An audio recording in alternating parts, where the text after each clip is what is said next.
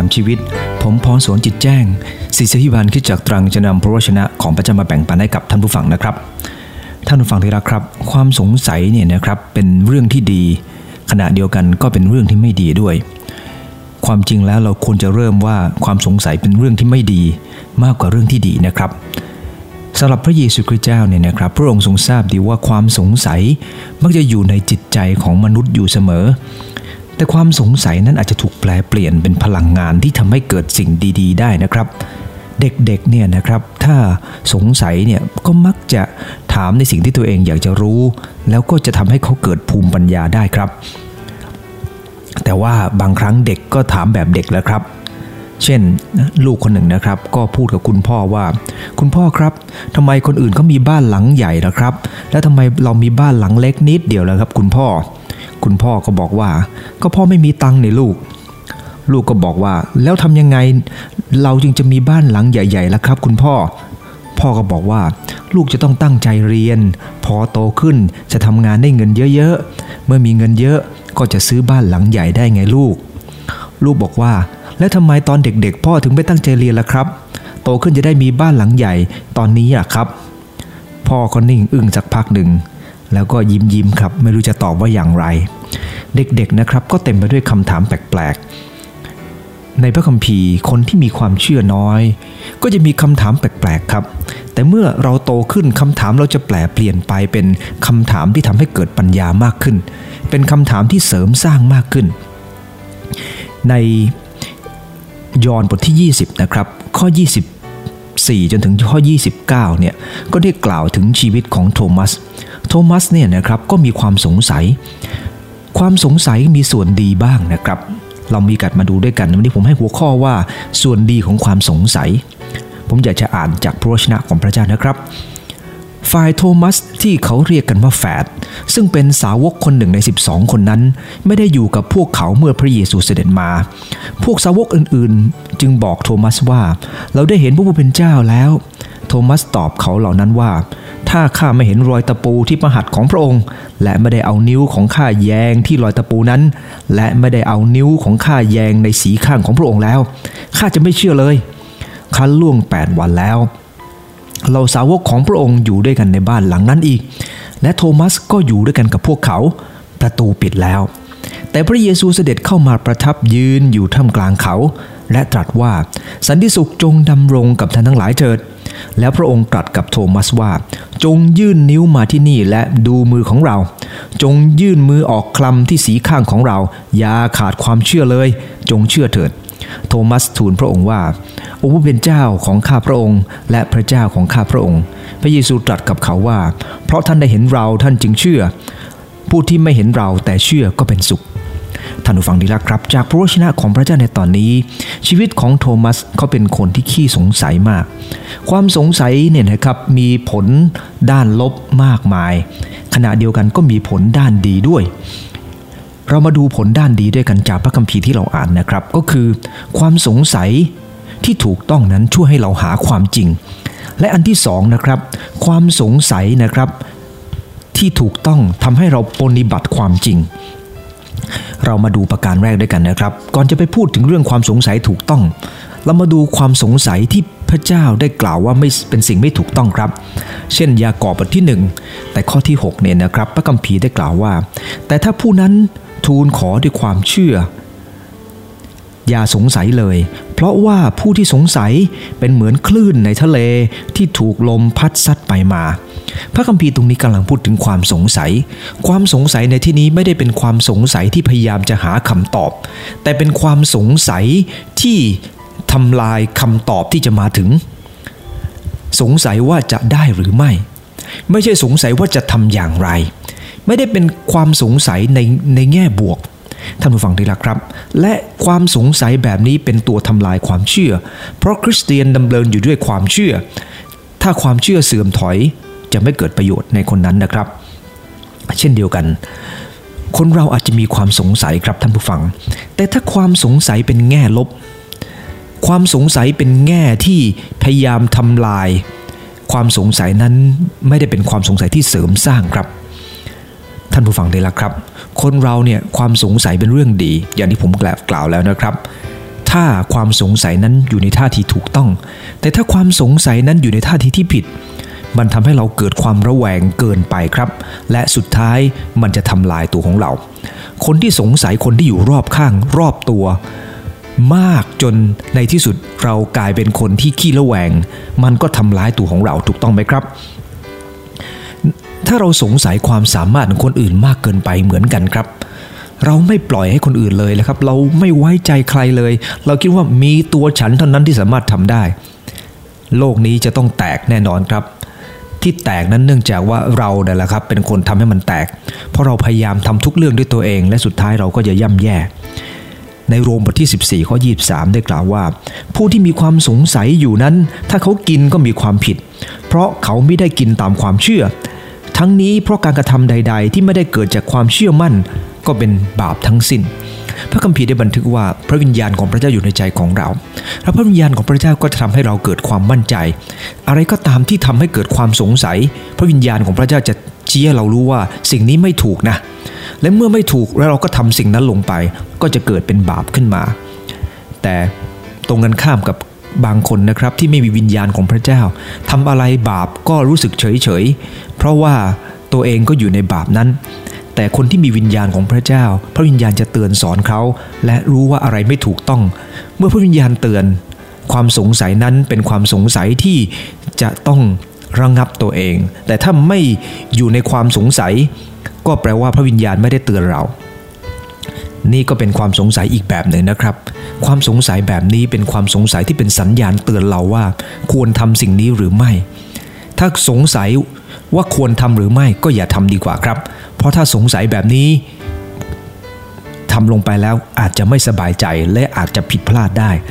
ก็ควรจะศึกษาให้ถ่องแท้ก่อนที่จะทำสิ่งเหล่านั้นแต่นี้เรากลับมาดูพระคัมภีร์ในยอห์นบทที่20ข้อ24-25ครับโทมัสที่เป็นหนึ่งในสาวก12คนเขาไม่เชื่อครับว่าพระเยซูคริสต์เจ้าทรงปรากฏกับสาวกคนอื่นๆแล้วหมายความว่า10คนที่ได้ยินและพวกผู้หญิงอีกหลายคนที่ได้เห็นว่าพระเยซูคริสต์ทรงเป็นขึ้นมาจากความตายเขาไม่เชื่อใครทั้งสิ้นครับเขาเชื่อตัวเองเราต้องยอมรับความจริงว่ามีคนประเภทหนึ่งครับเป็นคนเชื่อมั่นตัวเองสูงมากและไม่เชื่อใครเลยประสบการณ์คนอื่นก็ไม่เชื่ออะไรก็ไม่เชื่อต้องเจอด้วยตัวเองท่านผู้ฟังดีละครับบางทีมันเสียเวลาเกินไปหรือไม่ผมยกตัวอย่างนะครับเราจะพยายามหาประสบการณ์ต่างๆเนี่ยนะครับด้วยตัวเองคนเดียวเนี่ยผมว่าบางทีมันเสียเวลาเกินไปถ้าเรามีการจะฟังประสบการณ์ของคนอื่นด้วยมันก็ฉลาดกว่านะครับมีคนบอกไว้อย่างน่าฟังนะครับบอกว่าคนที่พยายามหาทุกอย่างด้วยตัวเองเนี่ยนะครับก็เป็นคนที่ไม่ฉลาดนักก็คุณขอดุลใจท่านผู้ฟังทุกท่านนะครับว่าบางทีนะครับพระเจ้าทรงตรัสผ่านคนอื่นได้และเมื่อพระเจ้าตรัสผ่านคนอื่นเราต้องมีวิจารณญาณครับคนส่วนใหญ่เนี่ยนะครับก็อาจจะถูกต้องเหมือนกันเป็นไปได้นะครับถ้าเขาประสบการณ์ด้วยตัวของเขาเองแล้วไม่ใช่ฟังเล่ามานะครับส่วนใหญ่ก็ไม่จำเป็นต้องถูกต้องนะครับถ้าฟังเขาเล่ามาและไม่ได้ประสบการณ์ด้วยตัวเองผมยกตัวอย่างเช่นว่าตอนที่โมเสสได้ให้ผู้สอดแนม12คนเดินทางเข้าไปในแผ่นดินคานาอัน10คนมารายงานว่าไปเจอตัวใหญ่ๆทั้งนั้นเลยอะไรก็ตัวใหญ่สู้ไม่ได้หรอกแม้ผลไม้หมากลากไม้ที่เมืองนั้นจะดีก็ตามแต่ถ้าเราเข้าไปในเมืองนั้นรถม้าก็คันใหญ่กำแพงก็สูงใหญ่ตัวคนก็สูงใหญ่น่ากลัวลบไม่ได้ชนะไม่ได้แน่นอนอิสราเอลพากันร้องไห้หมดครับท่านผู้ฟังได้ละครับนั่นเป็นความจริงแต่ที่เขารายงานมาทำให้คนจำนวนมากสงสัยว่าพระสัญญาของพระเจ้านั้นเป็นจริงหรือไม่ซึ่งสิ่งเหล่านี้อันตรายครับท่านผู้ฟังเราต้องจัดลำดับความสำคัญก่อนว่าอะไรคือความจริงอะไรคือสิ่งที่จะต้องทำและอะไรคือสิ่งที่จะต้องระวังท่านผู้ฟังที่รักครับตอนนี้สิ่งที่พวกเขาคิดคือเป็นไปไม่ได้ไว้ก่อนมันเป็นสิ่งที่ทำลายความเชื่อครับอะไรก็ตามที่ทำลายความเชื่อมั่นในสิ่งที่จะต้องทำมันเป็นสิ่งที่น่ากลัวครับพระสัญญาของพระเจ้าสัตย์ซื่อเรารู้ว่าพระสัญญาของพระเจ้าเป็นจริงอะไรก็ตามที่มาขัดขวางพระสัญญาของพระเจ้าเราถือว่าสิ่งนั้นไม่ถูกต้องครับ พระสัญญาของพระเจ้าพิสูจน์แล้วเป็นความจริงตลอดเวลาพระสัญญาของพระเจ้าถูกพิสูจน์อยู่เสมอครับและเมื่อพระสัญญาพิสูจน์แล้วทำไมเราจึงไม่เชื่อครับท่านผู้ฟังเห็นไหมครับว่าความสงสัยหลายครั้งเนี่ยนะครับมันเป็นความสงสัยที่ค่อนข้างจะน่ากลัวเพราะความสงสัยนั้นมันเกิดจากอารมณ์ความรู้สึกของเราเองเกิดจากความคิดความใคร่ครวญของเราเองเช่นเดียวกับโทมัสครับโทมัสมีความมั่นใจตัวเองและไม่เชื่อใครนอกจากตัวของตัวเองท่านผู้ฟังเห็นไหมครับว่าโทมัสเป็นคนจริงจังพยายามหาความจริงแต่เป็นคนที่ไม่ให้เกียรติใครในเรื่องความคิดท่านผู้ฟังเป็นเช่นนี้หรือไม่ครับถ้าเป็นเช่นนี้พระคัมภีร์สอนว่าไวในการฟังนะครับช้าในการพูดช้าในการโกรธพอเราฟังแล้วเราคิดใคร่ครวญครับไม่ใช่เราไม่ฟังเลยแต่โทมัสนี่พอฟังปั๊บไม่เอาทันทีไม่เชื่อทันที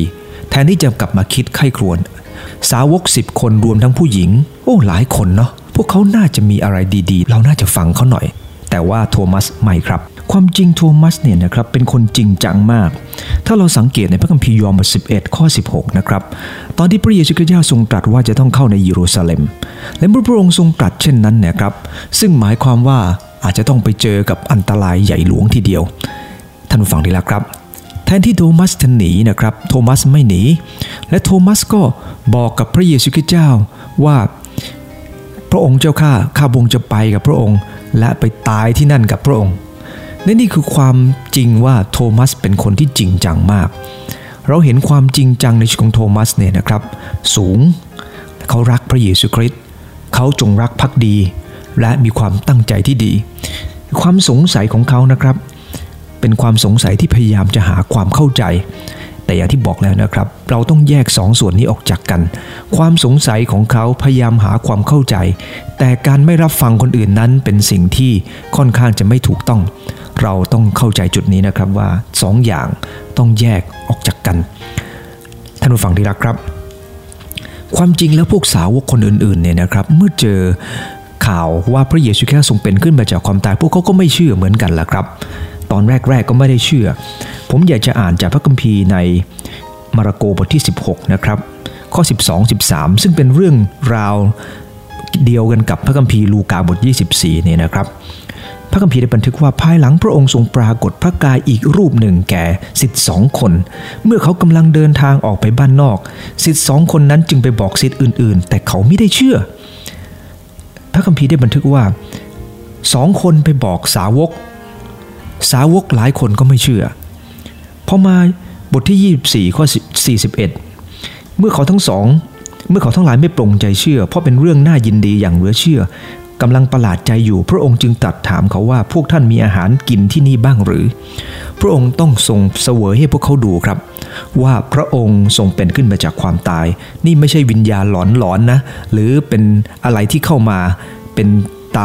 ฝ้าฟางของพวกเขาแต่เป็นความจริงดังนั้นท่านผู้ฟังที่รักครับเราจะไปบอกว่าสาวกคนอื่นๆมีความเชื่อมากกว่าโทมัสคงไม่จริงครับโทมัสก็เหมือนคนอื่นๆนะครับแต่มันปัญหาตรงที่ว่าสาวกส่วนใหญ่เห็นแล้วแต่สาวกที่ชื่อว่าโทมัสผู้นี้ไม่ยอมเชื่อคนอื่นด้วยครับเป็นการดีที่เราจะมีประสบการณ์ส่วนตัวกับพระเจ้าแต่ท่านผู้ฟังที่รักครับไม่ได้หมายความว่าเราจำเป็นต้องเห็นทุกเรื่องและเราจึงต้องเชื่อทุกเรื่องท่านผู้ฟังเห็นไหมครับว่าโทมัสเป็นคนที่อยากมีประสบการณ์จริงกับพระเจ้าแทนที่เขาจะบอกว่าเขาไม่เชื่อเขาน่าจะกล่าวไว้อย่างนี้นะครับท่านผู้ฟังดีๆนะครับเมื่อเขาได้ยินจากคนอื่นเขาน่าจะขอบคุณพระเจ้าข่าวที่ได้ยินมาดีเหลือเกินขอทรงสำแดงพระองค์แก่ข้าพระองค์เถิดต่างกันไหมครับกับที่บอกว่าถ้าข้าไม่ได้เอานิ้วแยงเข้าไปข้าจะไม่เชื่อแต่ตรงกันข้ามครับถ้าโทมัสได้อธิษฐานกับพระเจ้าว่าพระองค์เจ้าข้าสิ่งที่ได้ยินนี้มันดีเหลือเกินโปรดสำแดงพระองค์ให้กับข้าพระองค์เถิดท่านผู้ฟังเห็นไหมครับว่ามันแตกต่างกับฟ้ากับดินดังนั้นท่านผู้ฟังดีละครับผมอยากจะหนุนน้ำใจท่านผู้ฟังว่าขอให้เรามีทัศนคติถูกต้องเคารพคนอื่นและให้มีประสบการณ์ส่วนตัวอย่างถูกต้องดีไหมครับดังนั้นเองท่านผู้ฟังขอให้มีทัศนคติแบบนี้นะครับแทนที่จะพูดแบบฉันไม่ฟังใครนอกจากพระเจ้าเท่านั้นแต่ เมื่อมีคนพูดนะครับขอบคุณพระเจ้าสำหรับสิ่งที่ท่านพูดมาขอพระองค์เจ้าโปรดให้ข้าพระองค์ได้เข้าใจเรื่องนี้มากขึ้นแล้วเราจะสามารถสัมผัสฤทธิ์อำนาจของพระเจ้าและความจริงของพระเจ้าอย่างชีวิตของเราได้ครับมีหลายเรื่องหลายอย่างที่บางคนดื้อรั้นเหลือเกินครับไม่ยอมเปลี่ยนไม่ยอมหัวข้างหัวแข็งทีเดียวครับแต่ขอดูน้ำใจนะครับว่าใน1 โครินธ์บท 13 ข้อ 11บอกว่าเมื่อข้าพเจ้าเป็นเด็กข้าพเจ้าพูดอย่างเด็กคิดอย่างเด็กใคร่ครวญหาเหตุผลอย่างเด็กแต่เมื่อข้าพเจ้าเป็นผู้ใหญ่ข้าพเจ้าก็เลิกอาการอย่างเด็กเสียเห็นไหมครับว่าท่านได้เลิกอาการอย่างเด็กแล้วกลายเป็นผู้ใหญ่มากขึ้นเปาโลก็เป็นเช่นนั้นเปโตรก็เป็นเช่นนั้นและสาวกทุกคนก็เป็นเช่นนั้นครับเด็กจะเป็นยังไงครับอย่างที่ผมบอกแล้วเด็กพยายามหาเหตุผลครับแต่เหตุผลของเด็กบางทีแปลกๆครับเช่นเด็กคนหนึ่งก็ถามแม่ว่าคุณแม่ทำไมเขากินยานอนหลับล่ะครับแม่ก็บอกว่าเขาก็กินยานอนหลับให้มันหลับไงลูกแล้วทำไมเขากินกระทิงแดงล่ะแม่กระทิงแดงกินให้ตาสว่างไงลูกแล้วเด็กก็ถามว่าคุณแม่ครับถ้าสมมุติว่ากินยานอนหลับผสมกระทิงแดงจะเป็นยังไงครับแม่เด็กมีสิทธิ์คิดนะครับว่าถ้ากินยานอนหลับก็ทำให้ง่วงแต่ถ้ากินกระทิงแดงทำให้ตาสว่างถ้ากินพร้อมกันจะเป็นยังไงอันนี้ต้องให้พวกเภสัชกรตอบนะครับคุณแม่ตอบไม่ได้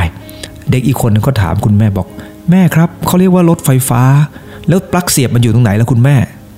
ต้องอธิบายว่ามันอยู่ที่รางไงลูกรางเป็นไฟฟ้าเนี่ยไฟฟ้าเนี่ยอยู่ที่รางแล้วไฟฟ้าแรงสูงอยู่ที่รางนั้นด้วยไปจับเนี่ยช็อตทันทีนะลูกต้องอธิบายให้เด็กเข้าใจและอีกคนนึงบอกว่าคุณแม่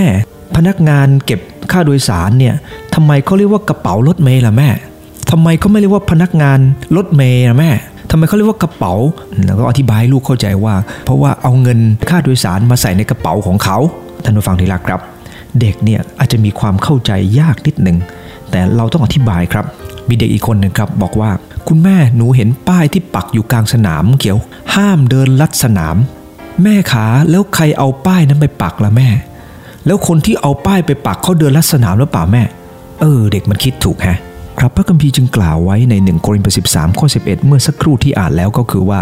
เมื่อข้าพเจ้าเป็นเด็กข้าพเจ้าก็คิดใคร่ครวญหาเหตุผลแบบเด็กเมื่อข้าพเจ้าเป็นผู้ใหญ่ก็เลิกอาการอย่างเด็กเสียคนเราเนี่ยนะครับจะมีช่วงหนึ่งของชีวิตเมื่อเรามาเชื่อพระเยซูคริสต์เจ้าใหม่ๆอาจจะมีคำถามแบบหนึ่งครับแต่เมื่อเราเติบโตเป็นผู้ใหญ่เราจะเป็นคนที่ถามอีกแบบหนึ่งแต่ถ้าเราเชื่อพระเจ้ามา10 ปี20 ปีแล้วยังถามคำถามเหมือนเด็กๆในความเชื่อนี่แปลว่าเราไม่ยอมโตเขาเลยเป็นเท่าทารกนี่น่าสงสารครับเด็กๆเหมือนกันครับเด็กจะเติบโตขึ้นแล้วก็จะถามคำถามแบบเด็กๆอยู่ระยะหนึ่งแต่เมื่อโตขึ้นเขาจะถามแบบอีกแบบหนึ่งครับถามเพื่อจะเข้าใจอย่างแท้จริงท่านผู้ฟังเห็นไหมครับว่าความสงสัยมีผลด้านดีแต่ถ้าเป็นความสงสัยที่ทำให้เราแคลงใจคนอื่นเนี่ยนะครับบางทีมันก็แย่เหมือนกันครั้งหนึ่งนะครับในมัทธิวบท 13 ข้อที่ 56-58 เนี่ยนะครับคนเหล่านั้นคลางใจในพระเยซูคริสต์เจ้าเพราะเห็นพระองค์ทรงทำอัศจรรย์แล้วบอกว่าคนนี้เป็นใครเป็นลูกช่างไม้ไม่ใช่เหรอแล้วน้องของเขาก็อยู่กับเรานี่ไม่เห็นจะคนนี้จะสำคัญอะไรแต่เขาหารู้ไหมว่าพระองค์ได้ประทับในโลกนี้เสด็จมาจากสวรรคสถานมาอยู่ในครอบครัวเพื่อจะเป็นแบบอย่างให้กับเรารู้ถึงความรับผิดชอบถึงการที่จะต้องรับผิดชอบคนอื่นถึงการสมถะถึงอะไรอีกหลายอย่างแต่พวกเขากลับไม่เข้าใจแผนการของพระเจ้าแต่ตั้งคำถามทันทีเพื่อจะแคลงใจแทนที่จะพยายามเข้าใจสดุดีบทที่25ข้อที่4ได้กล่าวไว้ว่าข้าแต่พระเจ้าขอทรงกระทำให้ข้าพระองค์รู้จักมันคาของพระองค์ขอทรงสอนวิธีของพระองค์แก่ข้าพระองค์อย่างที่ผมกล่าวแล้วนะครับเราอย่าเป็นเหมือนโทมัสที่ได้กล่าวว่าเอานิ้วมือแย่ลงไปไม่งั้นจะไม่เชื่อแต่ขอบอกว่าขอบคุณพระเจ้าที่พระองค์ได้ทรงสำแดงความจริงให้กับคนอื่นและขอโปรดสอนให้ข้าพระองค์รู้จักมันคาของพระองค์เพื่อข้าพระองค์จะได้เข้าใจวิถีของพระองค์เพื่อข้าพระองค์จะได้กระทำตามและรู้จักพระองค์มากขึ้น เอเฟซัสบท 1 ข้อ 18ได้กล่าวไว้ว่าขอให้ตาใจของข้าพระองค์สว่างขึ้นเพื่อข้าจะได้รู้ว่าในการที่พระองค์ทรงเรียกข้านั้นพระองค์ได้ประทานความหวังอะไร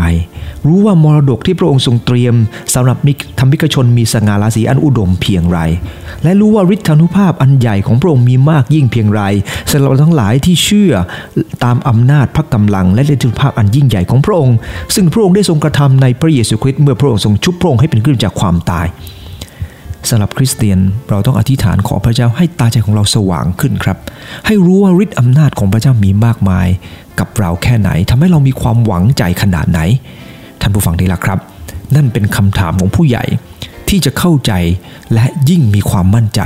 ความเข้าใจเมื่อเปิดเผยจะยิ่งทำให้เราเกิดความมั่นใจท่านผู้ฟังที่รักครับG. Campbell Morgan เป็นนักเทศที่ยิ่งใหญ่มากคนหนึ่งนะครับเขาเริ่มต้นเทศนาเมื่ออายุ19ปีแต่ว่าความสงสัยเกิดขึ้นกับตัวของเขาเพราะว่าเขาเริ่มต้นไปอ่านหนังสือ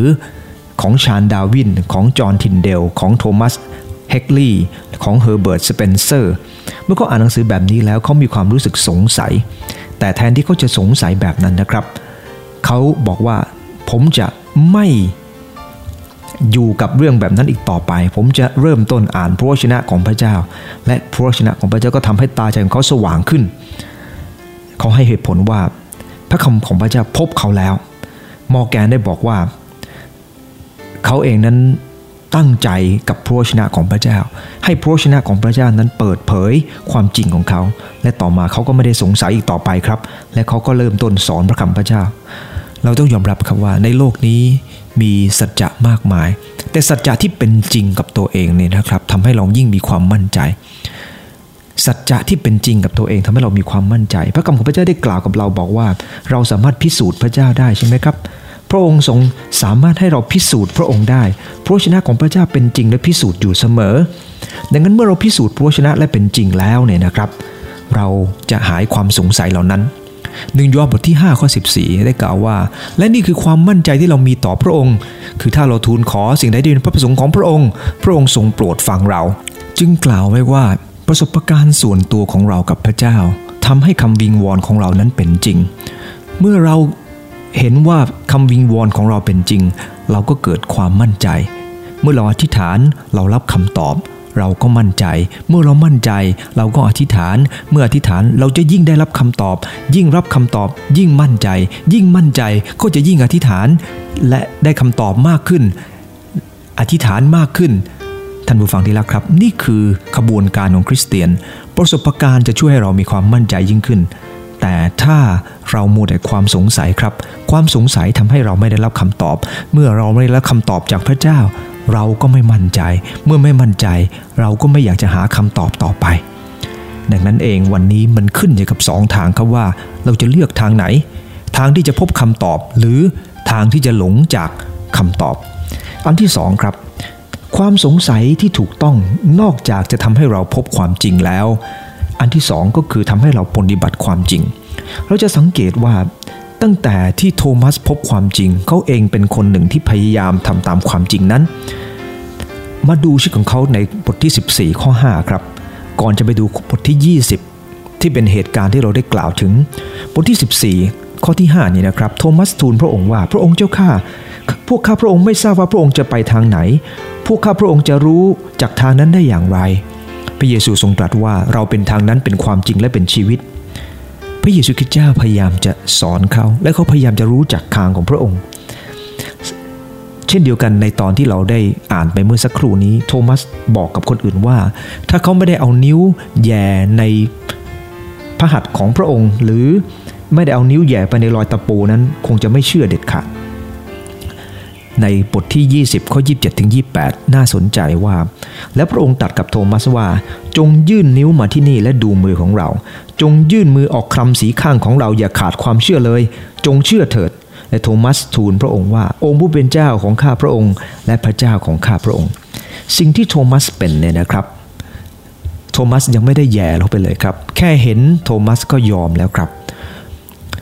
บางคนนั้นเก่งครับพูดเก่งมากเลยต้องอย่างนั้นต้องอย่างนี้แต่เอาเขาจริงๆครับไม่ยอมไม่กล้าเอานิ้วแหย่เข้าไปครับเพราะ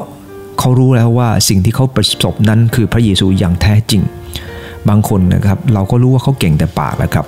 ใจแข็งแต่ปากนะจริงๆแล้วใจเขาไม่ได้แข็งอย่างนั้นนะท่านผู้ฟังในพระคัมภีร์ยอห์นบทที่20ข้อ29พระเยซูคริสต์เจ้าตรัสกับเขาว่าเพราะท่านเห็นเราท่านจึงเชื่อผู้ที่ไม่เห็นเราแต่เชื่อก็เป็นสุขพระองค์ไม่ได้ต่อว่าโทมัสว่าขาดความเชื่อนะครับเพราะทุกคนขาดความเชื่อเหมือนกันเพียงแต่พระองค์ทรงตรัสว่าในบางเรื่องบางอย่างไม่จำเป็นต้องเห็นด้วยตาถึงจะเชื่อเราสามารถคิดใคร่ครวญได้ท่านผู้ฟังที่รักครับในพระคัมภีร์เปโตรเนี่ยก็บอกว่าพระองค์ที่เรายังไม่ได้เห็นแต่เรายังเชื่อและชื่นชมอยู่ท่านผู้ฟังที่รักครับมีบางคนเห็นแต่ผมยังไม่เคยเห็นครับแต่สัมผัสพระองค์ได้ผมสัมผัสพระองค์ได้เสมอจากคำอธิษฐานและความมั่นใจในพระองค์แต่บางคนเคยเห็นครับและผมก็ไม่ได้ว่าคนที่เห็นนั้นตาฝาดผมเชื่อว่าคนที่เห็นนั้นก็เป็นเห็นจริงๆแต่เราสามารถจะสัมผัสพระองค์ได้หลายทางทีเดียวครับมีสมาชิกผมหลายคนได้รับเกียรติจากพระเจ้าในเรื่องนี้นะครับเขาได้เห็นจริงๆบางคนเชื่อพระเจ้าไม่นานแค่สัปดาห์เดียวเขาเห็นพระเยซูคริสต์แต่ขณะเดียวกันผมเชื่อพระเยซูคริสต์เจ้ามา30ปียังไม่เห็นเลยครับเคยเห็นแต่ในนิมิตในความฝันเท่านั้นเองในพระคัมภีร์ในกิจการบทที่1ข้อ13หลังจากที่โทมัสเนี่ยนะครับได้รับการเปิดเผยจากพระเยซูคริสต์เขาก็กลายเป็นคนหนึ่งที่ทุ่มเทกับพระองค์มากขณะที่เขากำลังถูกตามโดยพวกฟาริสีพวกปุโรหิตเนี่ยนะครับเขาก็ไปรวมตัวกันที่เยรูซาเล็มถ้าเราสังเกตจากพระคำของพระเจ้านะครับตอนนั้นอยู่ในภาวะที่วิกฤตมากแทนที่พวกสาวกจะกระจายกันออกจากเมืองแต่พระเยซูคริสต์เจ้าสั่งพวกเขาให้อยู่ในเยรูซาเล็มและพวกเขาก็ยังเชื่อมั่นในคำสั่งของพระองค์ครับแทนที่จะออกไปกระจายตัวไปอยู่ตามบ้านนอกเพราะว่ากลัวคนจะข่มเหงพวกเขาเพราะว่าอย่าลืมนะครับพวกเขาถูกกล่าวหาว่าเป็นคนขโมยพระศพพระเยซูไปดังนั้นเมื่อเขาถูกกล่าวหาแบบนี้อุโมงค์ที่ถูกตรีตาโดยทางราชการและศพหายไปพวกเขาจะต้องโดนโทษแน่โดนเฆี่ยนหรือโดนตัดมือตัดอะไรก็แล้วแต่นะครับแต่สิ่งที่เรารู้ก็คือพวกสาวกเหล่านี้ไม่กลัวครับเพราะเขาสัมผัสความจริงและหนึ่งในนั้นมีโทมัสด้วยผมอยากจะอ่านในกิจการบท1ข้อ13นะครับซึ่งเป็นเหตุการณ์หลังจากที่พระเยซูคริสต์ทรงคืนพระชนเมื่อเข้ากรุงแล้วเขาทั้งหลายก็ขึ้นไปห้องชั้นบนที่เคยพักอยู่นั้นมีเปโตรยอห์นยากอบอันดรูฟิลิปกับโทมัสบาโทโลมิวกับมัทธิวยากอบบุตรอัลฟาอัสซีโมนพรรคชาตินิยมกับยูดาสบุตรของยากอบในนั้นมีโทมัสด้วยโทมัสหายจากความสงสัยกลายเป็นความกล้าเพื่อพระเจ้าท่านผู้ฟังที่รักครับไม่ใช่เฉพาะโทมัสเท่านั้นยังมีอีกหลายคนครับนิโคเดมัสซึ่งครั้งหนึ่งเคยแอบมาหาพระเยซูกลางคืนหลังจากที่พระเยซูทรงถูกตรึงสิ้นพระชนม์ลงไม้กางเขนนิโคเดมัสเปิดเผยตัวเองครับในยอห์นบทที่3ข้อ4เขามาหาพระองค์กลางคืนพยายามถามคำถามจากพระองค์และบทที่19หลังจากพระองค์ถูกตรึงนิโคเดมัสซึ่งตอนแรกไปหาพระองค์ในกลางคืนก็มาด้วยเขานำเครื่องหอมผสมมดยอบกับกฤษณาหนัก30กิโลกรัมมาด้วยมาฉลองพระศพของพระเยซูคริสต์จะสังเกตว่าคนที่ครั้งหนึ่งเคยอยู่ข้างหลังแต่เมื่อประสบการณ์ทำให้เขาอยู่ข้างหน้าหลังจากที่เราพบความจริงเราจะอยู่แนวหน้าครับเราพบความจริงอะไรคืออะไรเราจะเปลี่ยนจากท่าทีที่อยู่ข้างหลังกลายเป็นอยู่ข้างหน้าหลายคนนะครับเคยอยู่เบื้องหลังกับงานของพระเจ้าแต่เมื่อพระเจ้าได้ประสบกับชีวิตของเขาอย่างแท้จริงเขาออกมาอยู่ข้างหน้าครับแล้วเริ่มต้นที่จะทำงานของพระอย่างเปิดเผยตามความเชื่อถือและก็ตามประวัติศาสตร์นะครับเขาบอกว่าหลังจากที่โทมัสได้ออกจากเยรูซาเล็มนะครับเขาไปเทศนาสั่งสอนแถบเปอร์เซียแล้วก็เดินทางไปถึงอินเดียมีกลุ่มคริสเตียนหลายคนนะครับเป็นคนที่สืบเชื้อสายมาจากความเชื่อของโทมัสจนทุกวันนี้เชื่อว่าโทมัสนะครับได้เสียชีวิตโดยการโดนศัตรูประหารด้วยหอกท่านผู้ฟังที่รักครับรูปปั้นของท่านนะครับก็เป็นรูปปั้นที่มีหอกในเป็นสัญลักษณ์ในมือเป็นเครื่องหมายด้วยเราขอบคุณพระองค์เจ้าครับที่โทมัสจากครั้งหนึ่งเคยสงสัยความจริงแต่ตอนนี้เมื่อท่านประสบความจริงท่านกลับปฏิบัติความจริงครับและยอมที่จะเป็นพยานแห่งความจริงจนถึงถูกประหารทีเดียวนั่นเป็นเพราะเขาพยายามให้โลกรู้ว่าความจริงที่เขาเชื่อคืออะไร ท่านผู้ฟังที่รักครับวันนี้มีความจริงอยู่มากมายที่อยู่รอบข้างเราต้องพยายามแสวงหาความจริงครับและเมื่อเราประสบกับความจริงให้ความจริงนั้นปรับปรุงและเปลี่ยนแปลงตัวของเราและเมื่อคนสงสัยความจริงยูดาห์บทที่1ข้อ22ได้กล่าวว่าจงชักชวนคนที่สงสัยอยู่ให้เขาเชื่อเพราะอะไรครับเพราะคนที่สงสัยนั้นต้องการคำตอบและพระองค์ทรงสอนเราว่าเมื่อเราประกาศพระกิตติคุณของพระเจ้านั้นเราต้องไม่มีอุบายใดๆครับเพื่อทำให้คนมาพบความจริงถ้าเรามีอุบายมันจะที่ทำให้คนสงสัยมากขึ้นให้เราพูดความจริงด้วยความจริงให้เราพูดความจริงด้วยความรักจากพระเจ้าแล้วสิ่งที่จะเกิดขึ้นคือคนที่สงสัยจะพบความจริงอะไรที่ตอบไม่ได้เราบอกว่าเราตอบไม่ได้อะไรที่เราไม่รู้เราบอกว่าเราไม่รู้และที่เหลือพระเจ้าจะทำงานในใจของเขาให้ใช้ความจริงเปิดเผยกับคนไม่ใช่พยายามจะใช้จิตวิทยาหลอกลวงคนมาเชื่อพระเจ้าท่านผู้ฟังที่รักครับสิ่งเหล่านั้นไม่ได้เป็นสิ่งที่พระเจ้าทรงประสงค์วันนี้ผมได้กล่าวถึงโทมัสว่าส่วนดีของความสงสัยมีครับความสงสัยทำให้คนพยายามหาคำตอบและเมื่อเราพบคำตอบแล้วเราจะปฏิบัติความจริงที่เราพบอย่างสุดใจของเราอธิษฐานร่วมกันครับขอบคุณพระองค์เจ้าที่โทมัสเป็นแบบอย่างกับข้าพงหลายเขาสงสัยความจริงและเมื่อเขาพบความจริงเขาปฏิบัติความจริงนั้นข้าพงหลายขอพระองค์เจ้าประทานปัญญาให้ข้าพงหลายเข้าใจและเป็นคนแสวงหาความจริง